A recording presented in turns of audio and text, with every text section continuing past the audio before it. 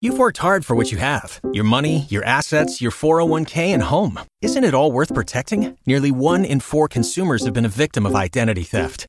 LifeLock Ultimate Plus helps protect your finances with up to $3 million in reimbursement. LifeLock alerts you to identity threats you might miss. And if your identity is stolen, your dedicated U.S.-based restoration specialist will work to fix it. Let LifeLock help protect what you've worked so hard for. Save 25% off your first year on LifeLock Ultimate Plus at LifeLock.com/aware. Terms apply. Mean Line Media presents Business of the Beat. Hi, I'm Kendra Bracken Ferguson, and I am a founder, brand builder, entrepreneur, and believe in the mantra Carpe Diem. I created this podcast, Business of the Beat, through my own experience as a beauty executive to talk about, tell stories, and highlight the business of beauty through conversations with beauty and wellness entrepreneurs, intrapreneurs, helping to diversify the industry. This week on Business of the Beat. People are just people. People want to be told great stories. They want to be able to relate to others. And we may come from different cultures. We may speak different languages at times. But at the end of the day, we all very much want the same things in life. We all want to be happy. We all want to feel great about ourselves. We all want to learn something new and exciting. Hi, everyone. I'm your host, Kendra Bracken Ferguson, and welcome to Business of the Beat. Today's guest is Amadou Dubia, founder of Woolly Grooming. But before we get started, don't forget to follow, rate, and subscribe to Business of the Beat on Apple Podcasts, Stitcher, Spotify, or anywhere else you listen to podcasts. You don't want to miss an episode, and your ratings and reviews mean so much to us. All right, everyone. Amadou's international upbringing has been the cornerstone of his beauty brand, Woolly Grooming. Born in Mali and raised in New York City, Amadou has spent the past 13 plus years abroad, 7 in China and Hong Kong, and the current 6 plus in Sydney, Australia. This global perspective fueled his vision for Woolly, launched in 2022 with the mission to create simple, plant-based styling products for curls of all textures from wavy to coily. Amadou saw a gap in the market for products that were effective, easy to use, and free from harsh chemicals and synthetics. He believes that plant-based ingredients are the best deep hydration and moisturization for even the most sensitive hair types. Drawing on his extensive experience in marketing, communications, and branding, Amadou brought Wooloo to life with the ambition of becoming one of the most forward-thinking, Black-owned hair care brands with a truly global audience. Amadou, welcome to Business of the Beat. I am so happy to have you on the show. Thank you so much for having me. This is so exciting. We met at the Beauty Matter Next Summit, and I just remember meeting you and being like, oh my gosh, who is this? And we connected, and you had your products, and it was amazing. And you were there as the 2023 grant recipient. And I was just like, who is this person? I have all of my products here, which we're going to talk about. Let's start with the fact that you are just amazing. You've lived in multiple countries. You have this fantastic, having met you in person and then seen you on the screen, you have such a fantastic energy and aura. So tell us about Amadou, where you grew up, how you grew up, and bring us up to now. So where do I start? So I was born in West Africa. And then when I was about 3 years old, my family immigrated to the U.S. and we grew up in New York City for most of that time. So I call New York City officially home, but I haven't lived in New York, if not as well as the state, for over 13 years. So when I was about 24 years old, I migrated to Asia. And I actually ended up living and working in Hong Kong and China for about 7 years. And it all kind of came about because I was one of those millennials that graduated university in 2008 when the global financial crisis was happening. And I just felt like there wasn't too many opportunities coming about. And I really felt that I was destined to do more and to really be driven to do great things. And I just felt that I needed to see the world a little bit more at that time, get some exposure and get some great experience underneath my belt. And the idea was I was going to spend about 3 years overseas and then come back home to America and really make a success story. Well, what ended up happening was one opportunity just kept leading into another. And I ended up staying in Asia for about 7 years, both in mainland China and also in Hong Kong. And then in 2017, an opportunity at the time when I was working in public relations and communications in hospitality had come about to relocate to Australia. So I ended up moving from Hong Kong to Sydney, Australia, which is where I now currently call home. And I've been here now all up, my goodness, 6.5 years going. So it's been all up nearly 13 years plus of me living overseas and still coming back home at least every year, if not every other year. That was one deal I had to make with my mom when I left for Asia. She said to me, "You better promise me right now you're going to come back home at least once a year, if not every 2 years, by hook or crook." I was like, "Yes, Mom, I will do that." Professionally, I started out my career, as I said, in public relations and communications, really having a gift for the gab and really being passionate about telling other people's stories and connecting with brands and connecting various other different groups of people. I have this passion where whatever I do, I've always wanted to be a bridge. I've always wanted to be that connector between people of different cultures, of different backgrounds, of different interests. And I think part of that is because personally, I've never really fit into one box. I'm a child of the world, is what I like to tell people. Growing up in New York, I also spent time in Japan. I studied Japanese for about 8 years, all up between high school and university. And so I studied abroad in Japan when I was in university. And I've just always been fascinated by various people from different cultures and trying to connect them together. So started in PR, and then moved into marketing roles more so once I moved over here to Australia, because I started realizing that the two disciplines were kind of really blending in together. And that's just what has led me into believing that I had that understanding of people, that understanding of desires, that understanding of pain points and issues, which is then what really helped fuel my passion and interest in starting my own beauty brand. I felt that was one of the greatest mediums to bring that all together. You know, I love that you are so transparent in terms of the beauty of having culturally diverse experiences, right? And I think that we don't talk enough about this notion of, I'm going to go and see the world. I'm going to make something of myself. And yes, I'll still be able to come back home. But I also give so much credit and grace to your parents, because not all parents want their children to leave. And sometimes parents can be as much a detriment as they can be a supporter.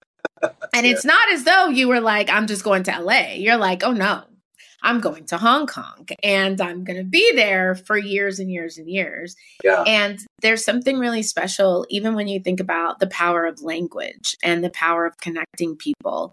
And sometimes we get so caught up in our own language that we don't think about the beauty and understanding of learning others. And we see it as like a nuance to why are they not speaking and acting the way that I act. Yes. And so I really love how you piece that together. And so that's kind of the first thing, like being with all of these cultures and seeing and studying these different languages. What's kind of the one piece that you took away from that experience as you're trying to connect and bridge the gap of culture and interest? One of the biggest things I feel I've learned in all of my times and getting to meet and learn from different cultures, I guess, is people are just people.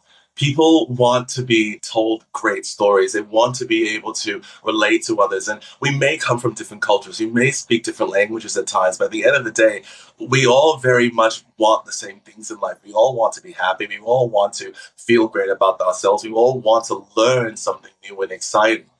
And to some degree, I would say everybody is open to being exposed to new and different things. You know, that point you mentioned about my parents, it's really funny. And I think that might be true when I say that, like most millennials or most people, when you're in your 20s and your teens, you don't appreciate a lot of these opportunities and a lot of these things that your parents expose you to and how valuable they become to you later on in life. I think back to when I was a child, one of the biggest influences in me kind of being interested about the world was my dad. It's even to this day, he used to always love to read newspapers. And he used to make me, when I was a little kid, go out and buy him 3 sets of newspapers every day. It was the New York Times, the New York Post, and the Daily News. And his whole thing was about getting a good understanding of what was happening around the world around us. And it exposed me into understanding like what was going on in various parts of the world, because he also had a piece of homework for us. So every day you had to read at least one article, find something you had of interest, and then talk about it with him to understand like what was going on and make sense of it. And this just broadened my full understanding of what was going on around the world. So go back to your question about what's the one thing I've learned? It's that, again, people love to be connecting with other people on what it comes to storytelling. And one thing that I really love is I've got such a huge array of respect and understanding of people from so many different parts of the world. I've now had exposure to the American culture, the Asian culture. I grew up in the African culture. And we're all three different in their own unique ways, but they're all quite similar as well in how they love to be connecting with each other. It's so fascinating, like all different, but love to be connecting with each other. And because you were so rooted in that early on, it is so interconnected into your being, into your soul. And you can feel it just in the way that you've created your brand, which we'll talk about, but even just how you approach it. I mean, I think that's so, your dad is like a genius. I'm like writing that down. I'm like, oh my gosh, Tierra, let's read 3 newspapers and then tell me what you learned, because it makes a difference. And I think that as children, we're able to receive so much information. We're processing it. And I don't think that we give enough credit to how much children absorb. And we talk about coming out of childhood and what impacted you. But I think it's really fascinating. That's why children can learn languages so fast, because their brains are just this sponge. And I'm also like, with the things that are happening in the world, this notion of love, right? And that people are people. And how do we bring love to the center of what we're doing? Yes. And I think about your episode on Shark Tank, and, there was a lot leading up to it, but just your grace and composure. And so as you think about this transition, so you're in Australia, you're doing marketing. I too am a PR trained person in marketing. So what was that transition like? You're now in Australia, you're now going into marketing. What was your setup there? Did you have any friends? Did you have to build friends? Like, how was that, and how long until you said, I want to do something more? This is a great question. So the transition to Australia definitely did have quite a few bumps along the road, but it wasn't like I had just, got this opportunity and just immediately showed up into the country. Prior to moving here, I was coming here for over 2 years from China, just because of the fact that I was working at a hotel group at the time who was expanding into the Australian market. So coming here for almost like once a month, every month for nearly 2 years, got me exposed to the lay of the land, got to understand the culture, and got to start making some friends as well along the way. So then when an opportunity came with a new hotel company to be relocated here, it was just like, okay, this is another opportunity. I really should jump on this because people are making the effort to put me in this great position. So I would be a fool to not take this and see what can make of it. And everything was saying to me, take the leap of faith and see how you go along with it. So when I moved over here, I started to learn about marketing disciplines and the branding side of things, and really started to appreciate how all of that training I had in PR communications actually became extremely valuable. Because I'm not sure if you remember, this is going back to around the years of 2016, 2017. I could see the shift in the market where marketing and communications were starting to blend more. No longer were they siloed, where the marketing people had all the big fancy budgets and they could do all these amazing things, whereas the PR team was always relegated to, lemonade budgets of doing amazing but almost nothing. But what was interesting was marketing budgets were starting to be slashed, especially in hotels. And I could see that there was a huge interest in need for creativity. So having that discipline of creating something with nothing and still amplifying it with marketing became a huge valuable tool. So that was what that was one of the first steps when I moved in here and getting to learn that. So doing marketing communications, and then the journey into starting Woolly actually began in 2020. So what had happened was COVID, of course, as we all know, it disrupted the world. I was one of those millennials who thought I was going to, take the time that I had from being off in COVID to do something amazing. But there was a number of things that had actually led up to that. Let me take a step back. 2019, I made an effort to actually invest in myself. What happened was I was doing a little consulting business for a friend of mine who owned a gifting company here in Australia. And I was sourcing some goods for him from China based off of my old contacts over there. I got paid a nice a lot of commission money from him, and it was like this nice lump sum of cash. And I thought, right, there's a few things I can do with this. I can either pay off all of my debts, I could do what my parents and everybody's telling me to like save up more and buy a property, or I can actually invest this into creating a business that I had been dreaming of doing for the longest time.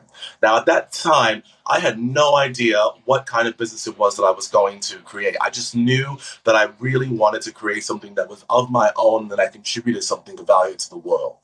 So before I could do that, I knew I needed to work on myself, Kendra. I needed to do the work on understanding what were the roadblocks that were preventing me from being able to do that. So what did I do? I first hired a business coach, a business and life coach.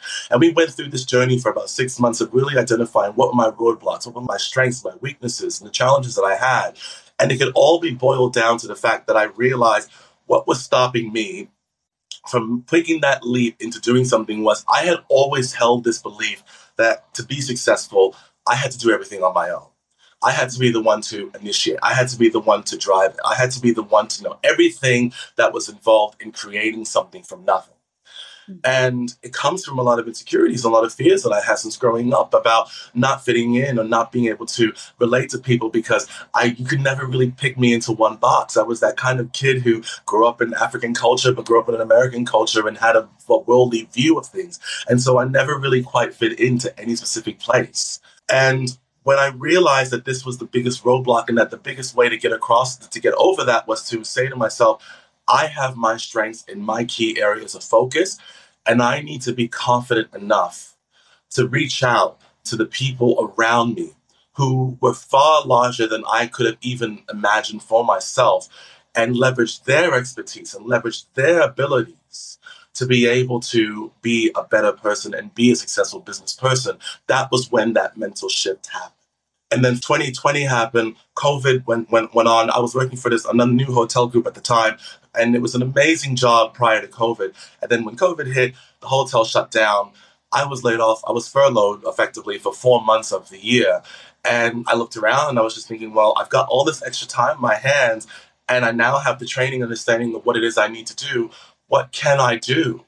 And something happened. It was, when I was going to my barber, and he had introduced me to this product, which your audience might know about it. It's called Brylcreem. It's been around for like almost a year. But we know back in the 50s, our parents used to use it for that slick back look or just to make their hair extra shiny. And I was starting to use that. It was one of the first times I ever found a hair care product that actually worked for my coily hair. And, this is coming from a kid who grew up in an African household where my mom, God bless her, has had a hair salon going on as a kid. So I spent a lot of time around hair care products, and especially that big pinky bottle, which is effectively what Brylcreem is similar to. I grew up with that in the cupboard. That's what my mom used on her hair, my sister's hair, and all of our auntie's hairs when she was doing braidings and styling. And I just realized that for the first time, this was a product that actually did work for me. I never really paid too much attention to it before. But what I started realizing was by applying that and just taking that few extra minutes to look after my hair, I was actually starting to become a lot more aware as well of how I looked after myself, how I presented myself to the world, how I felt about myself. And I just started realizing, holy cow, this little product, the meaning behind it was so much more than I could have actually thought. So then that just what led me down this big rabbit hole of, well, if this product is doing so good for me, well, what could I do? Is there an opportunity here to make it better? So then I started going on this whole understanding of figuring out, well, what are the ingredients in this formula? Why is it full of synthetic and artificial ingredients? Why does it smell funky? Oh, it's got some great little additives like vitamin E and argan oil, but could it be better? And this is what led me onto that journey of realizing, you know what, maybe there is an opportunity here. At the time, I was thinking first of just the Australian market because as most entrepreneurs, especially in beauty are, you create things based off of a need that you can't find in the market. So I couldn't find something that really was ideal from the local market. And this product that I had was being imported from overseas. So then I just started that journey and continued onwards from there. So I love how you are creating these different themes that are true and really inherent to how you've been able to kind of grow your career and also transition your career. And I'm a big fan. I have my executive coach. I think that part of our success is really tied into how we cultivate our own brain trust. And I always say, we're not meant to try and do things on our own. And it gets tricky because as entrepreneurs, as founders, as visionaries, as creatives, we're like, this is coming from me. This is my vision. No one's going to be able to do it as good as I can do it. And inherently, there's something that is a blocker that it's sometimes hard for us to work through. And there's a lot of self-awareness and confidence to basically say, let me get an executive coach. Let me get a business coach. Let me spend the time going through these roadblocks, because a lot of times we want to just keep jumping to mask it, right? And so when you talk about making it better in terms of this product that you saw and creating your own, this whole theme from 2019 to 2022 and what you were doing was making yourself better so that you could make something else better. And so I love how you connect that, the intersection of it, and even just like the strength and the focus and the time. You know, we everyone did something different with their time in 2020. Yes. And figuring out like this is going to be the start. And you're right. I mean, the practical thing, let me pay off my bills. I'm only furloughed for 4 months. Let me wait. But you had such a big vision. And even when you think about the market, we're always trained as PR and marketers, like audience, market viability. What does it look like? And so even taking that step to create. So as you're starting to figure out there's a need, this doesn't exist, I want to do something better, I've now worked on myself, I'm ready to go. There's still this big leap from how you do that to the vision of Wooly Grooming, and then like some of your most beloved sea salt spray products and your packages. So jump off the cliff and tell us what that was. Wow. I first want to summarize it by saying I feel extremely blessed with the people that I have within my orbit that have made Wooly Grooming a reality, because it really is a village, let me tell you. I mean, when people see my Instagram channel, or they see, the promotional stuff that's going on, they might just think it really is this one-man band, which effectively it kind of is. I'm the only person still full-time in the business at this moment, but it has been an entire village to bring this brand into life. First, it started with a good girlfriend of mine who is based in New York City. So when I had this idea for the product, I reached out to her, and because I knew she was a trained cosmetic chemist, to say, I'm thinking about creating something like this. Do you have any ideas? And she said, I create an all-natural version of Brylcreem all the time at home, because I had shared with her that my view was that I wanted to create an all-natural, non-synthetic, and non-official ingredient-based version of this product. And actually, before I start with that, let me take a little step back by saying what really triggered me going down the rabbit hole when I realized that there was an opportunity to make this better was that there were so many styling products out there in the market that were saying that they were curly hair specific. But then when you start reading into the ingredients label list, you realize this isn't really curl specific at all. In fact, the brands might say they have a curl type product, but it's actually a base formulation is the same as what they have for finer straight hair. And then that started me thinking, well, hang on, who are the people actually creating this product? And then you start realizing most of the people who create them don't have curly hair themselves. So then you start to see that they're making these styling products. It's almost like a bit of an afterthought for curly hair to frankly just capture that market, when their real audience is the finer, dead straight hair folks of the world, or people who are just trying to straighten their curly hair. So that was when I suddenly realized, you know what? No, there is an opportunity here if you can make something for the most sensitive of hair types first. Because if you can create something for those people first of the world, you can create something for everybody else in the process. And so then that's what made me realize all natural ingredients was ideally the best way to go. So then that moves me into having this chat with this friend of mine. And so she said to me, I make this all-natural version of Brylcreem all the time. Why don't we make it together on Zoom? And so we were doing these little testings in my kitchen on the Zoom, trying to create this formulation until I finally got to a recipe that I felt I was quite confident with, but I knew it wasn't enough. Because I wanted to make it commercially gradable, and I also really wanted to pack it in with a lot of amazing active ingredients. And that's what then, once I had that base, I went to, I looked out for how can I create this in commercial terms, and I found a contract manufacturer here in Australia who had a fantastic business model. Her business model was effectively that she was really focused on creating one-of-a-kind and unique style formulations of beauty products, mostly skincare and hair care. But unlike a lot of contract manufacturers who you would go to and they would say, look, we do private label or we do white labeling. And if you do white labeling, especially even, you're going to have to be looking at buying at least 5,000 units before you get started. Her business model was there's no minimum order. You just I charge you one fee to make the formulation, and then we can create, once we get that right, you can order inventory as you need. I still work with her to this day. And we have an agreement in place that once I am ready to go, I can buy the formulation directly from her and expand it into a much larger operation at a very reduced price. And that was a fantastic guarantee to have in place. So she said to me she was going to create this one-of-a-kind formula. She was really loving and passionate about my vision, but she said it was going to take time. So it took her about all up, I want to say, 10 months of tweaking, reworking, and getting something that we both were really confident with. And we just started with one product. We started with the curl cream. So while she was creating that formulation, I started to get my first feeds of trying to understand what was, how whether or not I had something that really was going to be good for markets. And then I started reaching out to barbers and salons. I just connected with people on Instagram and just said to them, I'm thinking about creating a version of Brill Cream that's X. It's going to be designed for people with curly and wavy hair as first in mind, and it's going to be loaded with these active ingredients that are really addressing the issues of great styling for curly hair. Do you think there's an opportunity for this to exist in market? And I would say about a third of all the 200 some salons and barbers that I reached out to came back and said, yeah, I think there's an opportunity here. That gave me the confidence to say, you know what, let's keep going further down this rabbit hole.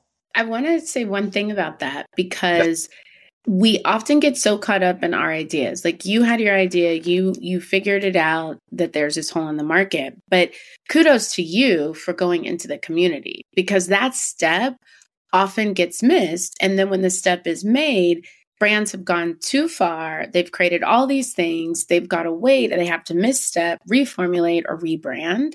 And I think that is a really important a lesson for many founders to make sure that they take that step. The other thing that I just want to applaud you on is having the conversation up front about the formulations. You have to negotiate that and understand the importance of that in the beginning so that you don't get to a blessed event, realize that you don't own the formulations. And at that point, the negotiation is much different than what it could have been. And I think that those two lessons, especially with this being your first solely owned product, so smart in the strategic approach to setting up the pre-advance to get to the launch, to then get to the post-advance of what that looks like. So I was like, I need to give you some flowers here for that genius move as I'm sitting here holding my curl cream. So keep telling the story. This is genius. Just to also kind of reconfirm what you just said, I think reasons why I behaved and actioned that way is because I'm a natural Boy Scout. As a kid growing up, I was a Boy Scout. And so you learn about preparedness and organization and planning, and even more so when you start getting into marketing and communications. Planning is everything. So as I was building this business, I wasn't thinking about creating something that was going to be going into market in 3 or 4 months' time. I was thinking about all the things that are going to be necessary to sustain this and make this into a longer-term viable business, which is something I'll get back to a little bit later on. But so while I was doing all this validation with the salons, and once I got that confidence, and she was building the formulation, the branding came into play, where my expertise came in. But I knew I was not going to create this brand all on my own. Again, I knew my discipline, I knew what I was weak at. So then I started finding out, well, where can I get a brand expert? And can I tell you, Kendra, I found my branding guy on TikTok. So nice!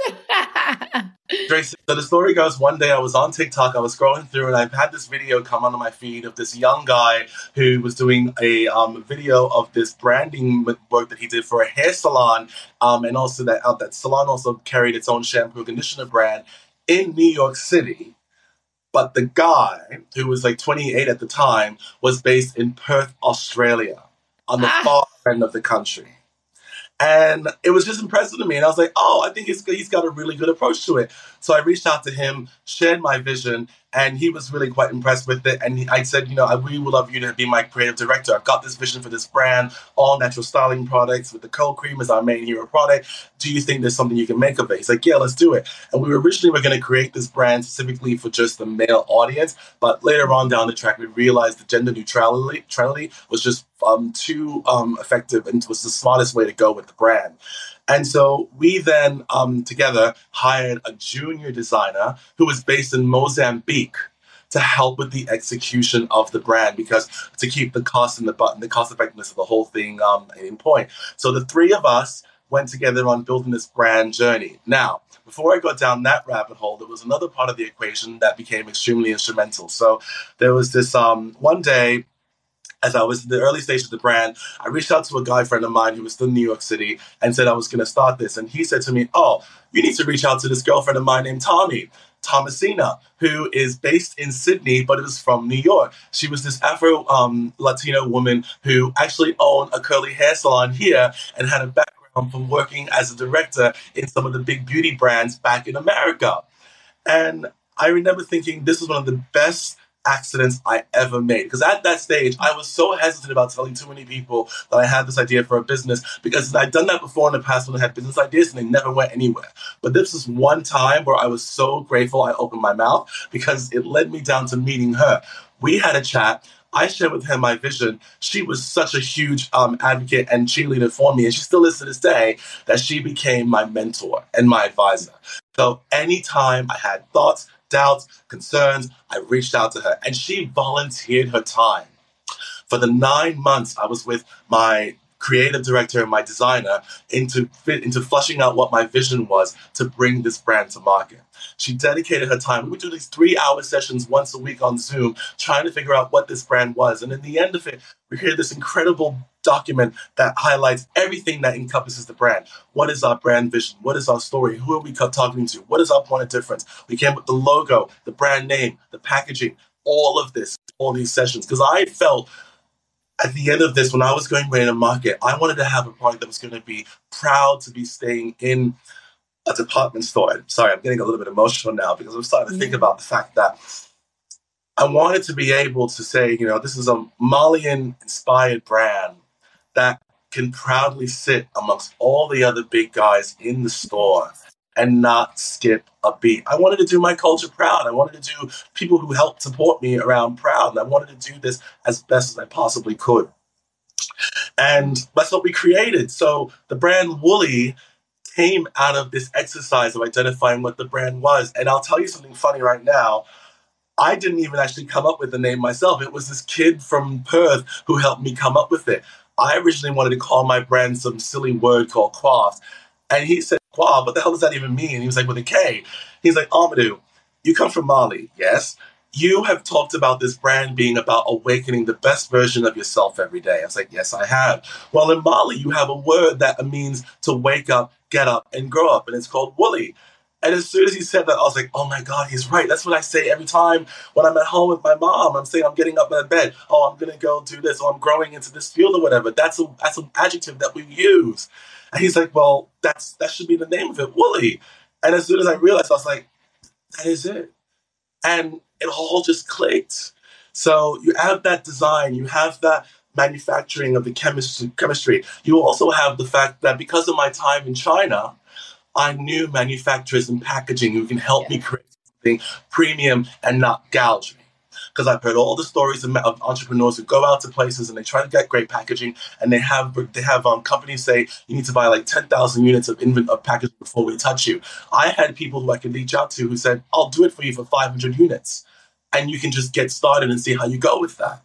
So that all came together to really make the brand a reality. There was, of course, the testing and the go-to-market, which we can talk about next. But that was how the vision started forming into reality. And when I had that box, and I didn't send it to you, but I'll show you here. I had this box in front of me.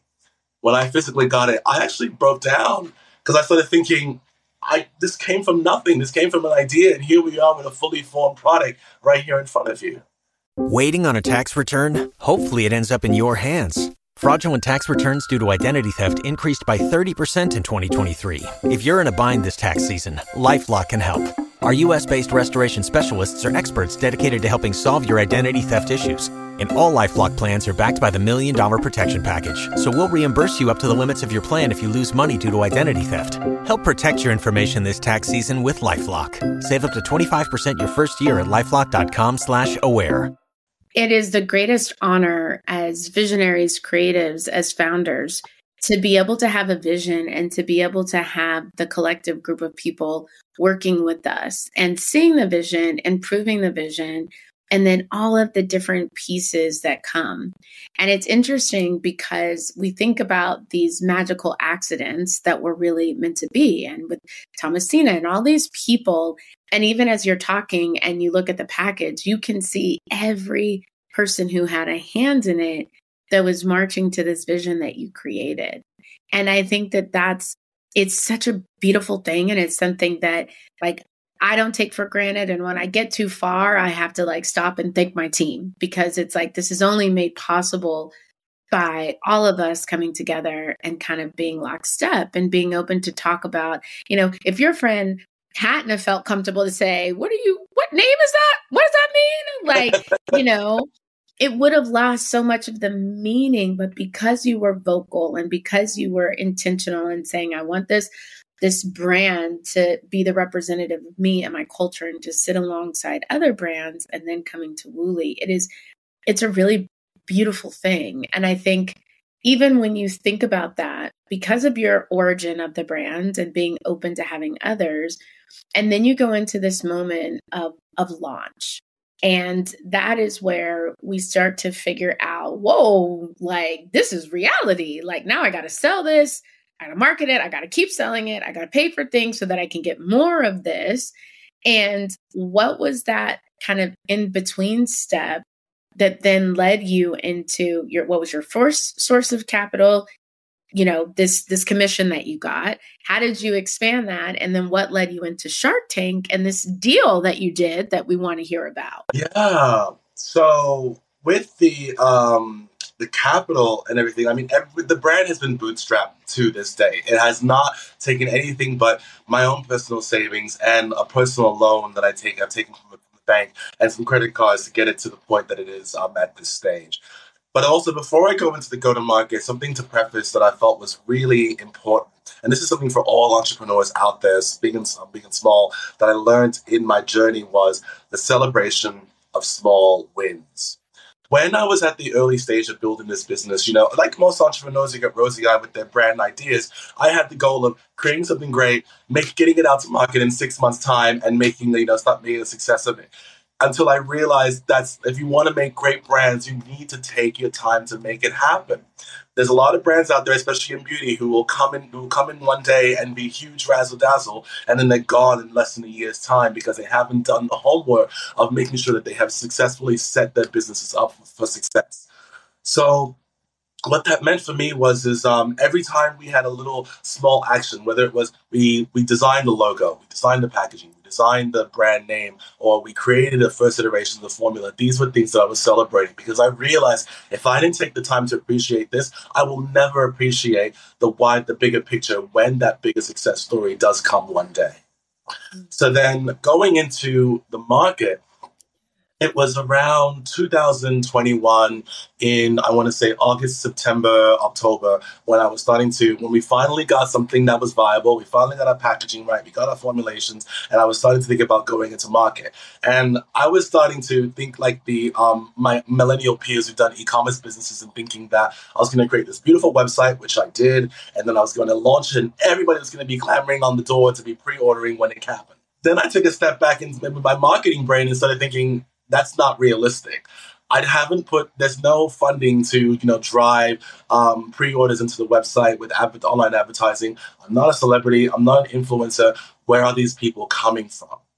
And I also had some testing to do in the market, because I knew I had a great product, but I did not really fully understand where it fit in market and how it differentiated itself in market, how to speak to it.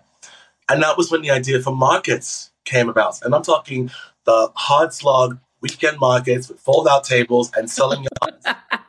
And it's something that I feel a lot of entrepreneurs, especially if you're in the bootstrap phase, maybe they don't have the opportunity for wherever they are located, or they just disregard it. But I found it to be such a huge, huge, huge avenue of growth. I will never forget it. It was the 5th of December, 2021. I had my very first market. It was Christmas.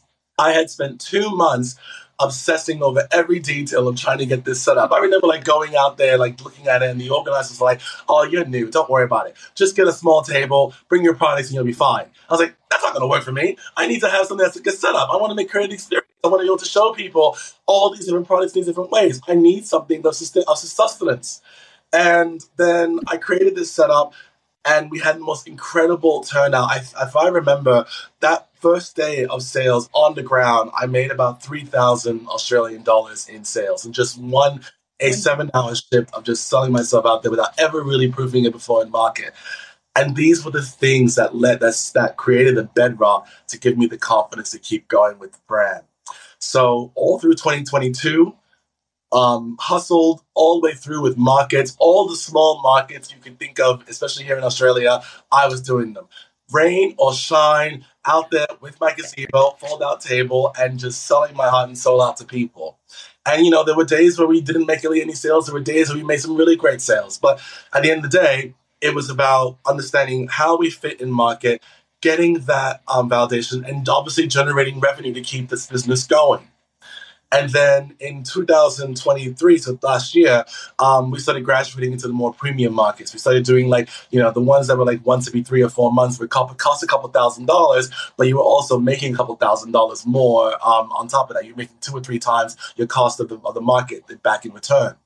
And those were a much bigger opportunity to really grow the business. And then I started realizing the markets aren't just for the revenue side and so forth, but they're fantastic for validating the brand and market, being able to understand and hone in on my pitch, being able to actually hear and listen to my customers on what their pain points are and what is it that they look for when they're buying hair care products, and then getting the confidence eventually to start styling people's hair.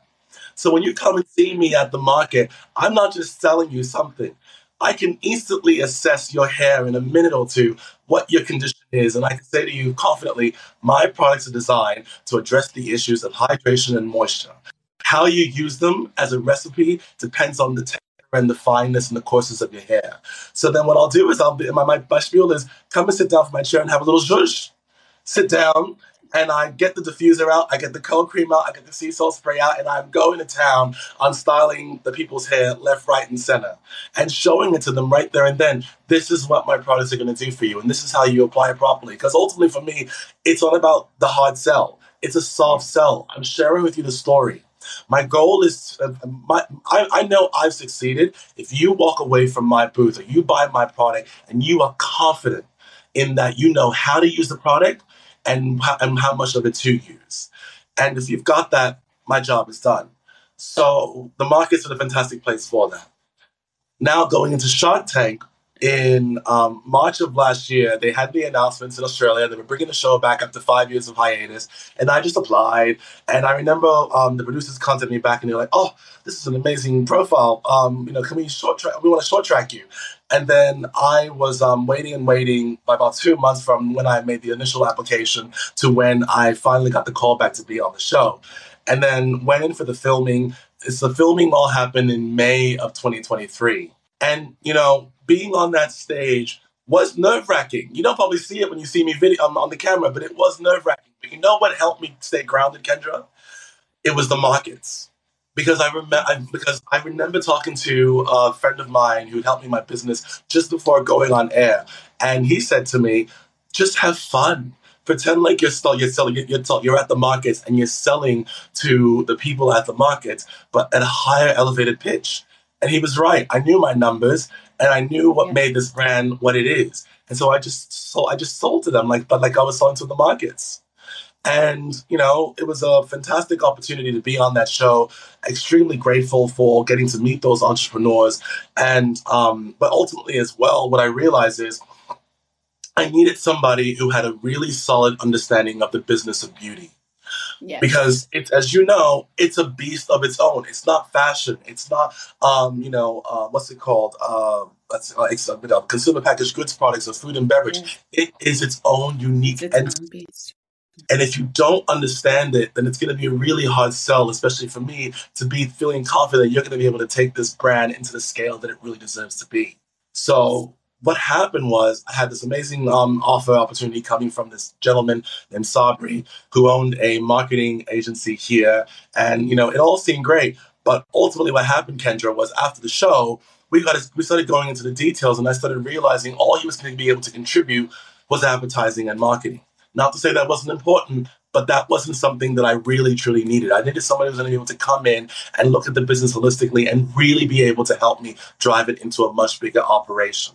So when all he was able to offer was the marketing, I felt deep down it wasn't the right fit for the business. I wasn't doing this business justice by taking this deal. And that's every time I had an opportunity that was to build this business or to partner with somebody or do something, I used to originally take it personally because this is my baby, right? I take it quite personally and thinking, is this the right thing? And I should really try to appease this person or just try to please them. But no, I don't do that. I look at it from the fact of what does the business deserve and is this the right thing for this business? And that wasn't the right thing. So I walked away from the deal. And I was proud of myself for that. I was nervous about it because I was thinking also, is my episode even going to air? But I'm so proud I did. And also because the producers kept saying to me, we loved your pitch. We think you did a phenomenal pitch. Don't you worry. You are going to be on the show. We just didn't know when. So that was really quite humbling. And then when the show actually aired, this is something a lot of people don't know, at least in Australia. You don't know when your show is ever actually going to air. So we filmed it in May, and there was rumors that it was supposed to air around October, November. And I basically held on to that rumor because I needed to plan. I needed to buy more packaging from China. Yes. That was a 3-month turnaround time. My chemist was easy. She was able to make formulas in 2 to 3 weeks' time. And so by the time the show finished filming, I immediately bought new packaging. That came in the end of August. I got new formulations made. I received them by the second week of September. The third week of September, I got the phone call. Oh, congratulations. Your episode is airing next week. And then it was like, okay. And then had to make sure everything was going well. But you know what? The biggest battle was done. And basically, the show aired. I still never forget it. I had a viewing party here with my friends. It was just super teary and really just shocking to see myself on television, just to kind of see we made it from this idea into being something that was on national television. And yeah, the rest is history. Made about 500 orders off of the show's back within the first 3 weeks of the show being on air, and have just been riding that wave ever since through. It goes back to what you said, planning is everything. And how you approach it and the confidence to walk away. It's so funny because as you were talking about the markets, you didn't know that doing the markets was going to give you this other training outside of the education of PR and culture and traveling that was going to be that little voice in your head as you got ready for Shark Tank to say, just have fun. You're doing it. And you exuded so much confidence in watching the episode. And I was on the edge of my seat, what's going to happen? And it was just so real to who you are. And I really think about the fact that to have that moment and to then immediately say, now let's get to work, because a lot of people would have been waiting, or I don't know, but you've stuck to your planning from the beginning. And the fact that you had the orders, you had formulated, and you were ready to go. And it didn't necessarily matter as much of the outcome on the other side, as much as being able to leverage that moment and being prepared to do what you needed to do and to be successful. And I do think it's interesting because as I was listening to the offer at the end and your great negotiating, it wasn't just yes, it was let me take a second with myself and then come back. But I thought it was really interesting because I was trying to figure out, when I saw the name of the firm, and what was on the table with the 150, with the 40%, with the $2, it kind of became, I hope that this is what you need it to be. And when we can take a second and not get so caught up in the jazz hands, but you are like, okay, what am I trained in? What do I need? And what's the alternative of that that's going to really move this business forward? And so I really applaud you. And it's humbling. And to be able to talk about it and still say, but I'm still standing. I didn't do this because there's something greater for me. It is 100% right.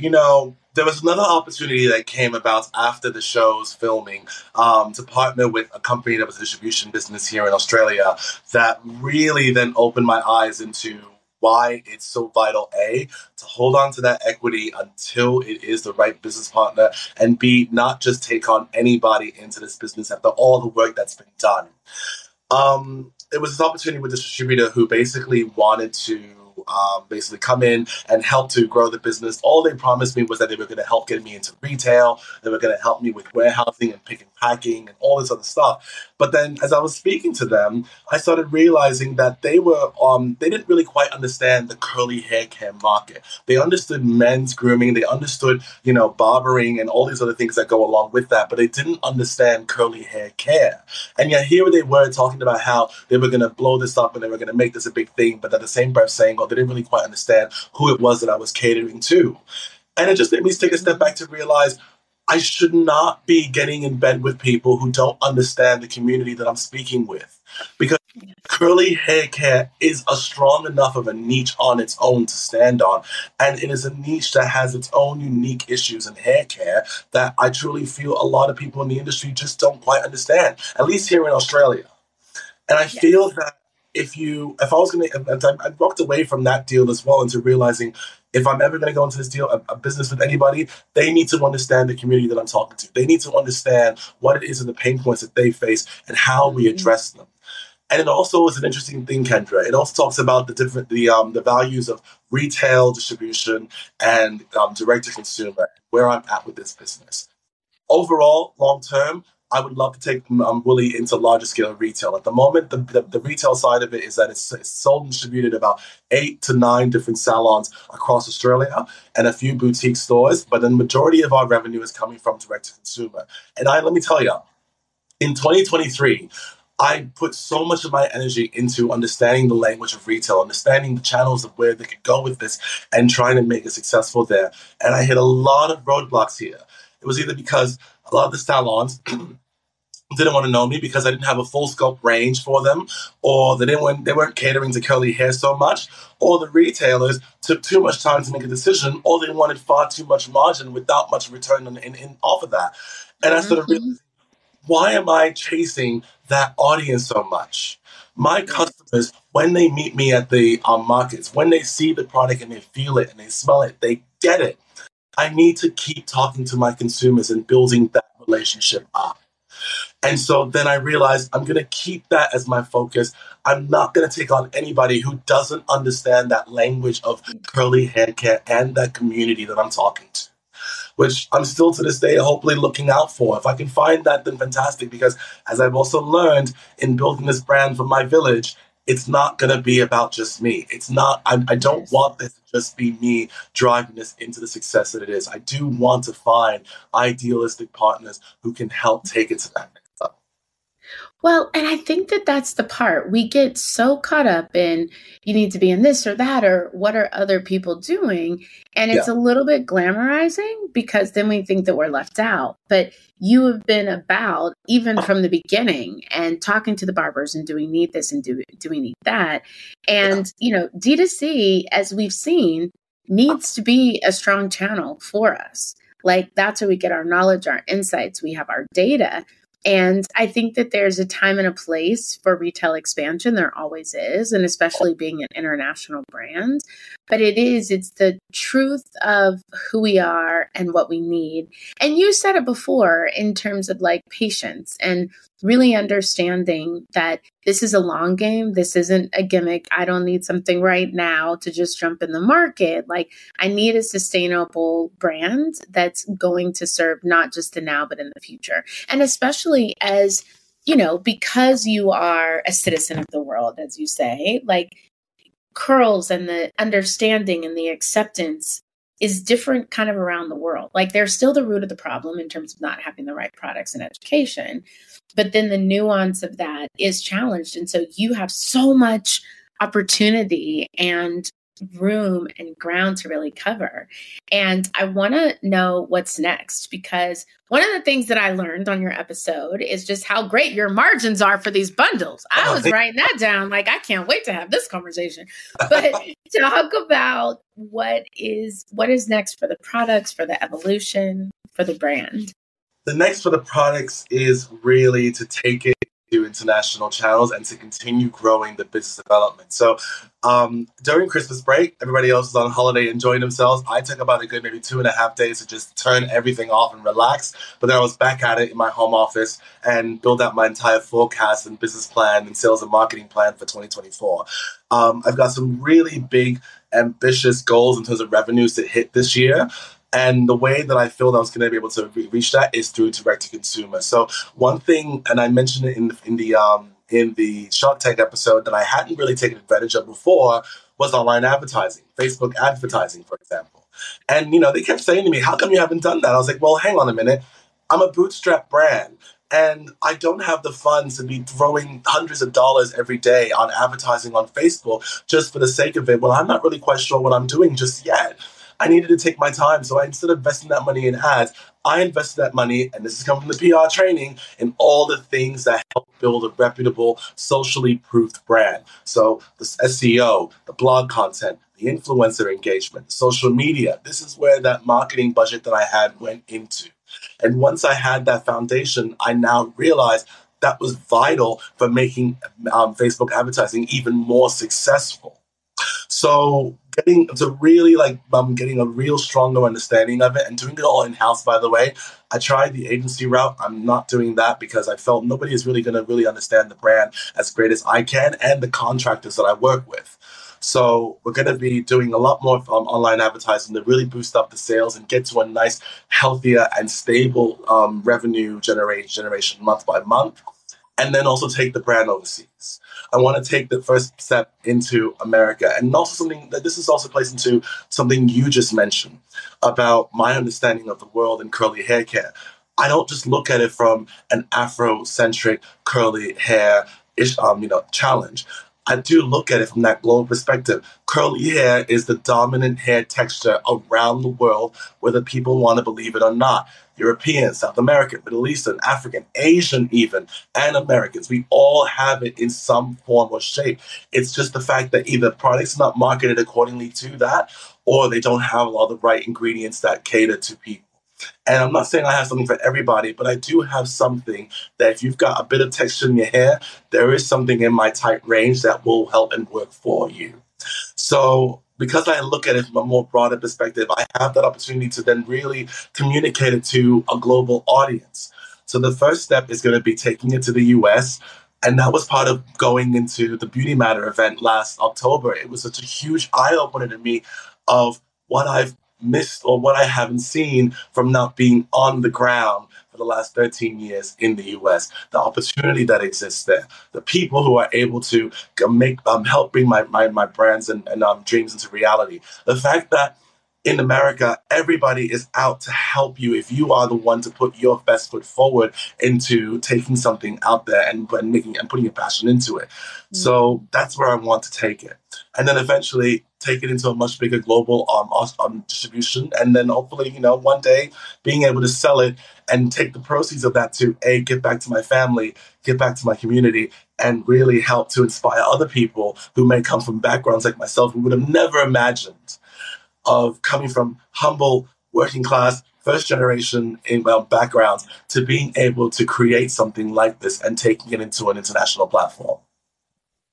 I mean, we're manifesting, we're saying it. I was like, you did more than just conceptualize 2024. You were like, and here is the end, and I'm done, and I've done my give back. And I think that vision has to be there so that as we go off track or we think that, we're not doing enough, we think to that larger vision. And we know that to get there, it's going to take a lot. And if we can see the end of the tunnel, then everything that we do along the way will really encourage that. And even the decisions to be a Beauty Matter, to say, I'm going to intentionally be in these other markets. And so I'm rooting for you. Our community is rooting for you. We're excited to have you be part of Brain Trust Founders Studio and to just share your journey. And I think that it's so important, and the courage that you have. And so on that notion of giving back and community, we always like to ask our guests if there's another brand that we should look out, that we should support. We will, of course, all be supporting Wooly Grooming, but is there someone else you'd like to highlight? Oh, wow. That's a really, really great question. I think, honestly, everybody who was also a grant recipient at the Beauty Matter Next Summit. Yes. I can't name everybody's name off the brands off the top of my head, but Mudo is a fantastic brand. Of Other Worlds was a phenomenal brand. Axiology is another fantastic brand that was part of it. All of these brands who, these men and women have made the effort, just like myself, to really put their best foot forward out there and create these phenomenal products in fragrances, in skincare, in cosmetics. And I think all of them deserve a huge amount of applause. I think they're all, as you know, getting into beauty is not for the faint of heart. It's something that I've learned in the last 2.5 years of being in business. It's like anybody can come with a lovely product idea or a great formulation. Turning that into a viable business is a massive undertaking, and it's something that will drive you insane at several times along the game. But if you keep your feet grounded, if you celebrate the small wins, if you really reach out for the help and support from everywhere you possibly can, I truly believe you can make it possible. So all of those brands, if you don't know them, go on Beauty Matter's website and you can find them. I fully encourage you to support them all. I love that. And Beauty Matter is so near and dear to me as well. And it's such an important part of our beauty industry and community. So we will include all of the grant recipients as we talk about this and highlight the different brands, with you being the champion of the grant recipients. And I am just, I'm so excited. When I met you, I was like, you have to be on the show. So thank you for participating. I can't wait to have more offline conversations with you. I love my sea salt spray for my daughter's hair and the curl cream, and it's just beautiful. So congratulations. And I can't wait to catch back up with all of the success that you'll have in 2024. Thank you, Kendra. It's such an absolute pleasure. And thank you so much for this opportunity to tell my story. At the end of the day, all I can hope for is I hope I've inspired some other people to really take that leap and also be mindful that, anybody can do this if you really want to make it happen. But remember, at the end of the day, you cannot do this on your own. You need people to support you to make it possible. I love that. All righty. Thank you. Thank you. And every week I share an influencer I'm checking out. And thanks to Amadou, make sure to follow Axology Beauty, founded by Erica Rodriguez. Axology is makeup for planet people, 100% plastic free and always vegan. That's Axology_beauty. Make sure to follow them. And as always, I like to leave you with one thing from today's guest. And that is, what's the leap that you will take to inspire your dreams and help you create the vision and the future that you always dreamed of? Amadou shared how he continued to look at planning, look at inspiration, and look at what was missing in the market to create a product that he always dreamed of. So I encourage you to figure out how you can take that leap and do the same. And as always, follow, rate, and subscribe to Business of the Beat on Apple Podcasts, Stitcher, Spotify, or anywhere else you listen to podcasts. You don't want to miss an episode, and we love to hear from you. Leave a 5-star rating and a review. Until next week. Business of the Beat is hosted by Kendra Bracken Ferguson, assistant producer Jenny Salk, executive producer Kendra Bracken Ferguson, edited by Fishmar Creative, executive producer Ken Johnson. Find the Business of the Beat podcast on Apple Podcasts, Google Podcasts, iHeartRadio, Spotify, Stitcher, TuneIn, Odyssey, Amazon Music, or where you get your podcast, and on IG at Business of the Beat. Business of the Beat is a Mean Old Line Media production. Waiting on a tax return? Hopefully it ends up in your hands. Fraudulent tax returns due to identity theft increased by 30% in 2023. If you're in a bind this tax season, LifeLock can help. Our U.S.-based restoration specialists are experts dedicated to helping solve your identity theft issues. And all LifeLock plans are backed by the $1 Million Protection Package. So we'll reimburse you up to the limits of your plan if you lose money due to identity theft. Help protect your information this tax season with LifeLock. Save up to 25% your first year at LifeLock.com/aware.